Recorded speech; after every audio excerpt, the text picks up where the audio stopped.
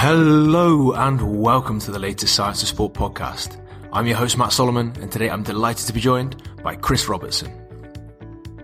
This podcast is brought to you by Hawking Dynamics, the world leader in innovative force plate technology. Hawking Dynamics takes a user-centric approach featuring a fully customizable cloud-based software that allows users to easily digest and analyze complex force plate data. The technology is constantly evolving, much like an app update for your iPhone. They communicate with users on a daily basis to make their system better.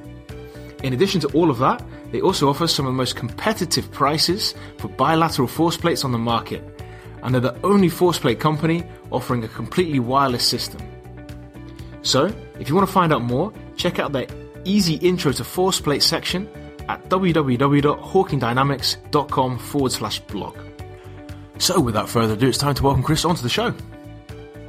So Chris Robertson, welcome to the Science of Sport podcast. It's an absolute pleasure to have you here. Thank you. Thank you very much for having me on today. The pleasure is all mine. So could you give us a quick update as to who you are and what you've been doing up until this point? So my name is Chris Robertson. I reside out of Canada, based out of Toronto. And I work with Rugby Canada, and I've been in this position for about 3 years. I started off as an athlete. I was able to get to the professional ranks, and then unfortunately had an ACL injury. And then from there, I kind of turned my sights onto athletic development. It's something that I've always wanted to do. And yeah, I'm here today. So the step from Rugby Canada to Science Support podcast was an obvious one to make, of course. Exactly. But we're here to discuss how you view strength and how you know whether strong is strong enough. So the first question that I've got is, why is it important to know how strong enough is? Especially like working in team sports where, the barbell is not our sport, right? Like we're not weightlifting, we're not power lifters. And pretty much what I wanted to do, I just wanted to figure out how strong enough was for speed. And what I found is like you save yourself some time and you're not pushing something and going in a backwards direction and going away from what it is they're meant to do, which is to play the sport. And then also it like kind of helps drive conversations with coaches in the sense that, a coach may have a certain view like, hey, this person needs to be stronger for this.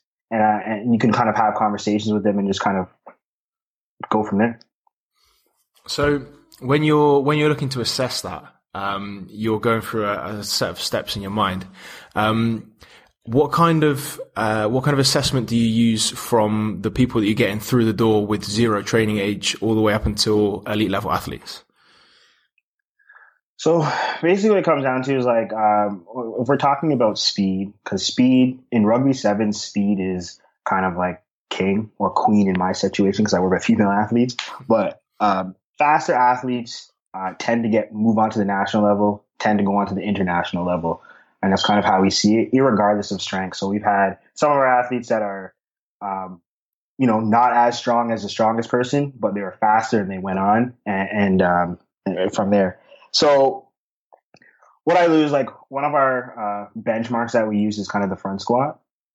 And I kind of it's a kind of a bit of a story. So kind of pre-COVID, so from about December to about February, you read a lot of literature. You're like, hey, we improve in youth athletes. If you improve their front squat or their back squat or their front squat, their squat strength, their speed should get faster. So I kind of just went with that hunch and I started chasing those numbers. So I'm like, okay, let's increase their front squat and we should see if their speed improves.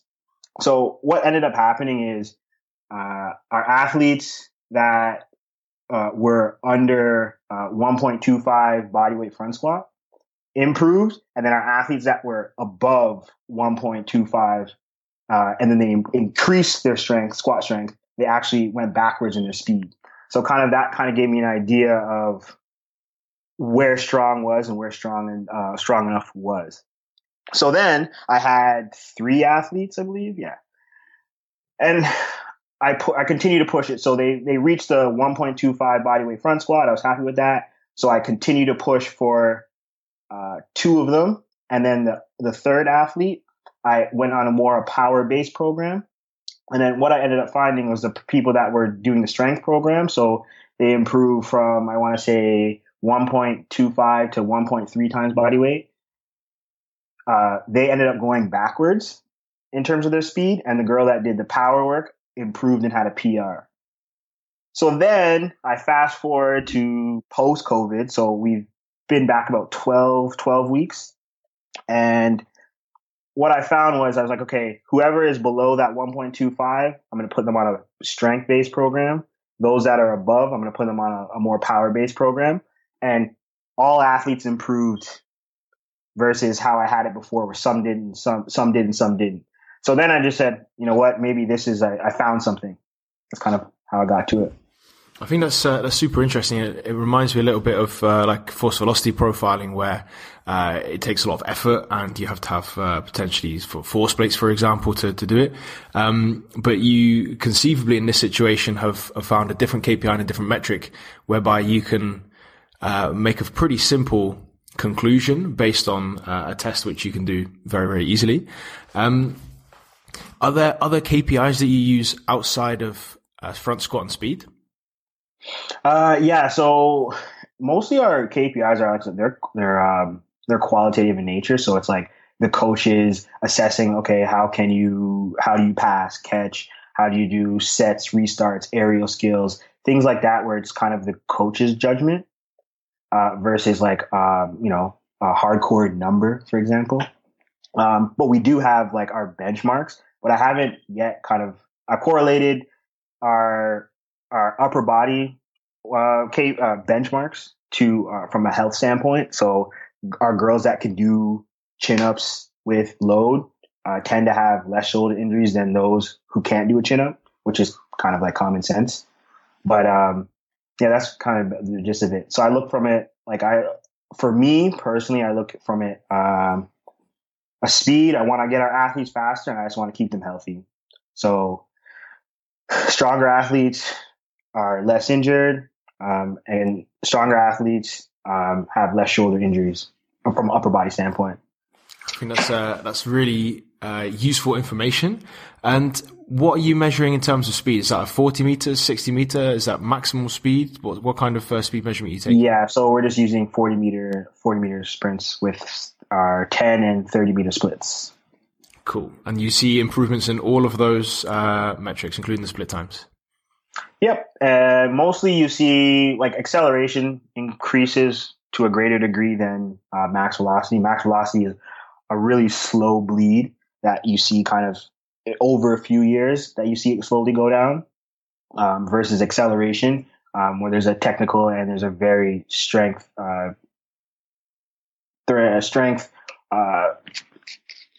stronger athletes generally can accelerate better and can get into better shapes and positions. Cool. So when you've got that data, let's say you're at your 1.25 times body weight front squat, you then make a decision to put someone on a power-based program or a speed-based program. Mm-hmm. What kind of changes are you then making? So how does that program look when you move from a strength program, and how does that look when you put it onto a power program? So essentially what happens is, one day is when they're on a strength-based program, one day is a max effort day, so a heavy strength day, and then the other day is more so of a volume day. So in terms of just getting lighter loads, but just more volume. When they move to a power-based program, we have the same max effort day, and then we have a dynamic effort day, whereas we're doing something ballistic in nature, and we're trying to eliminate bar deceleration. So whether that's with bands, jumps, Olympic lifts, that's kind of how we work. This podcast is also brought to you by Flex. Flex is the latest product to enter the velocity-based training market, developed by the team at GymAware. Flex is the only laser-based training system available, and it's this unique technology that makes Flex the most accurate and reliable barbell tracking product in the sub $500 category. It's wireless, portable, and it's super user-friendly. Find out why VBT is such a powerful training method and what separates Flex from the competition at flexstronger.com. Awesome. Could you take us through one of your power sessions? So if we look at the athlete who then has that 1.25 times body weight front squat, you're going to put them into that power session 2 days a week. What does that look like in terms of exercises, sets, and reps for you? So, 1 second. So essentially, what would happen is, I don't know if you're this. I use it's called the Tier System by Joe Ken. Really great book if anyone ever wants to read it.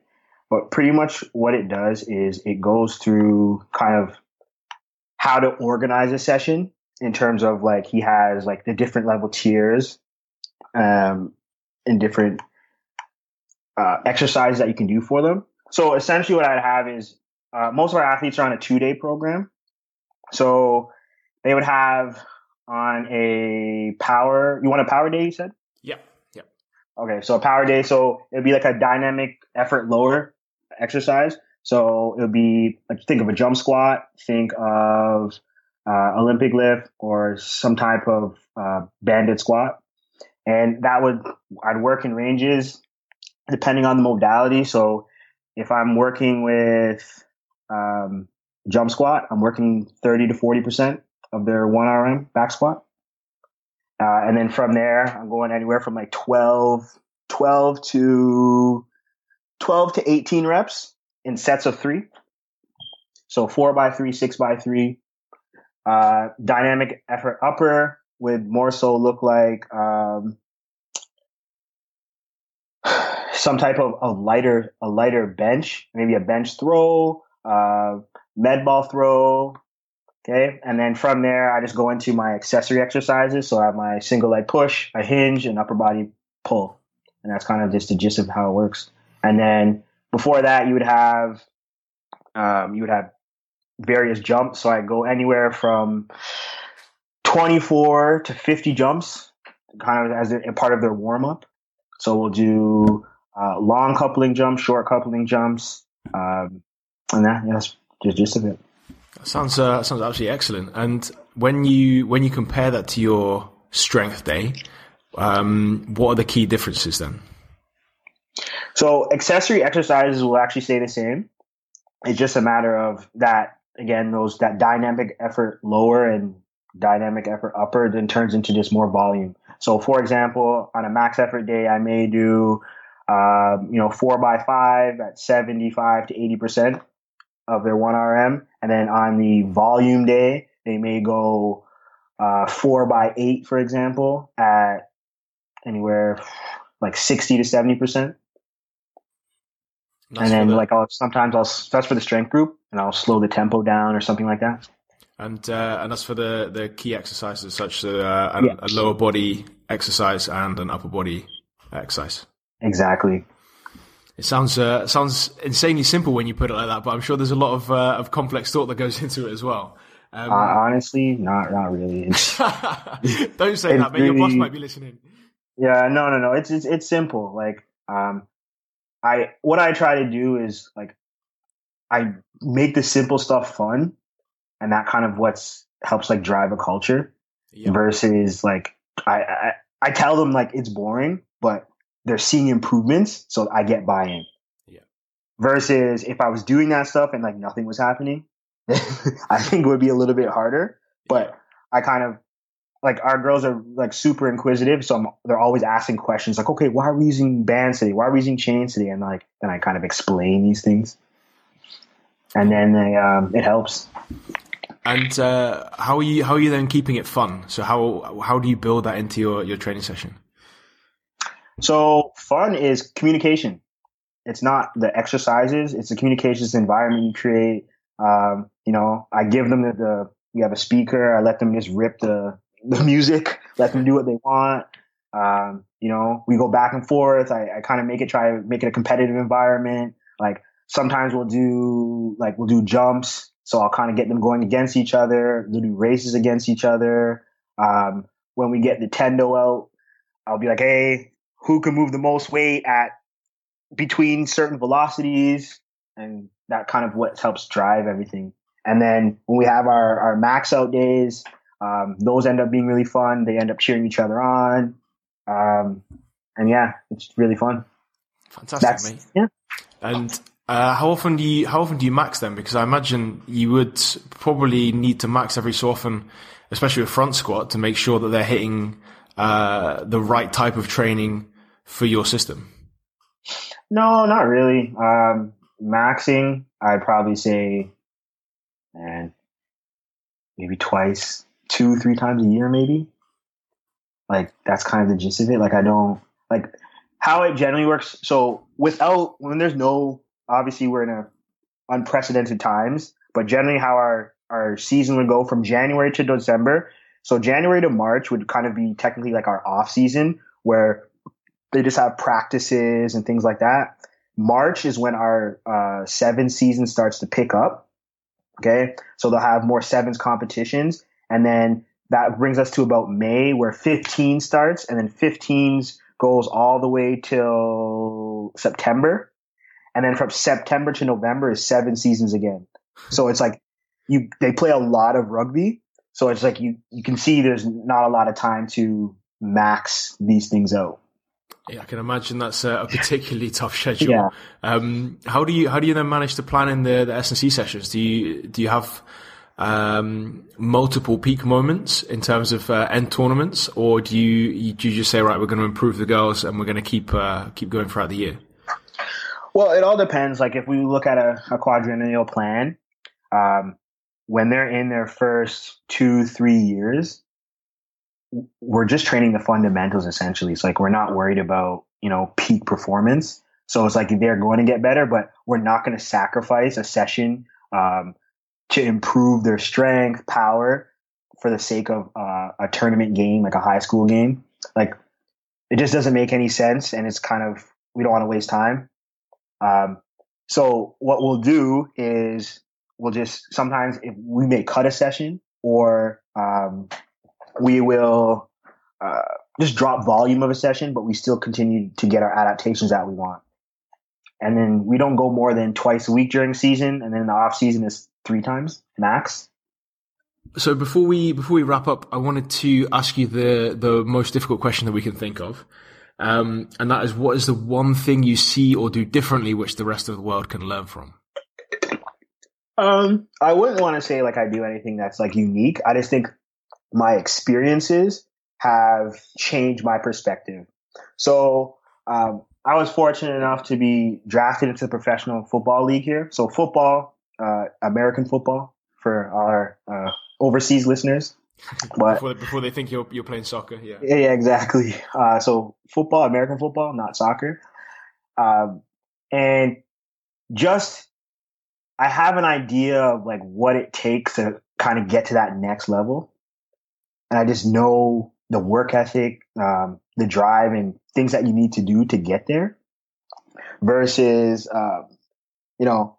so it's something I actually can instill in my athletes and just explain to them. And like I have experience. I'd be like, listen, man, when I went from high school to university, there was a big leap, but going from university to pro is a different leap.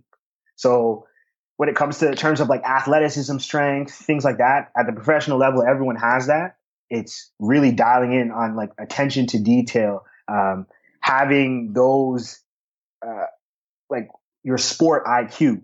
So rugby IQ, everyone, that's what's going to make the difference between a professional and a not professional. Because there's a lot of people that are, physical freaks, physical specimens, but they can't play their sport. So it's like really become a student of your game. So that's something I always drive.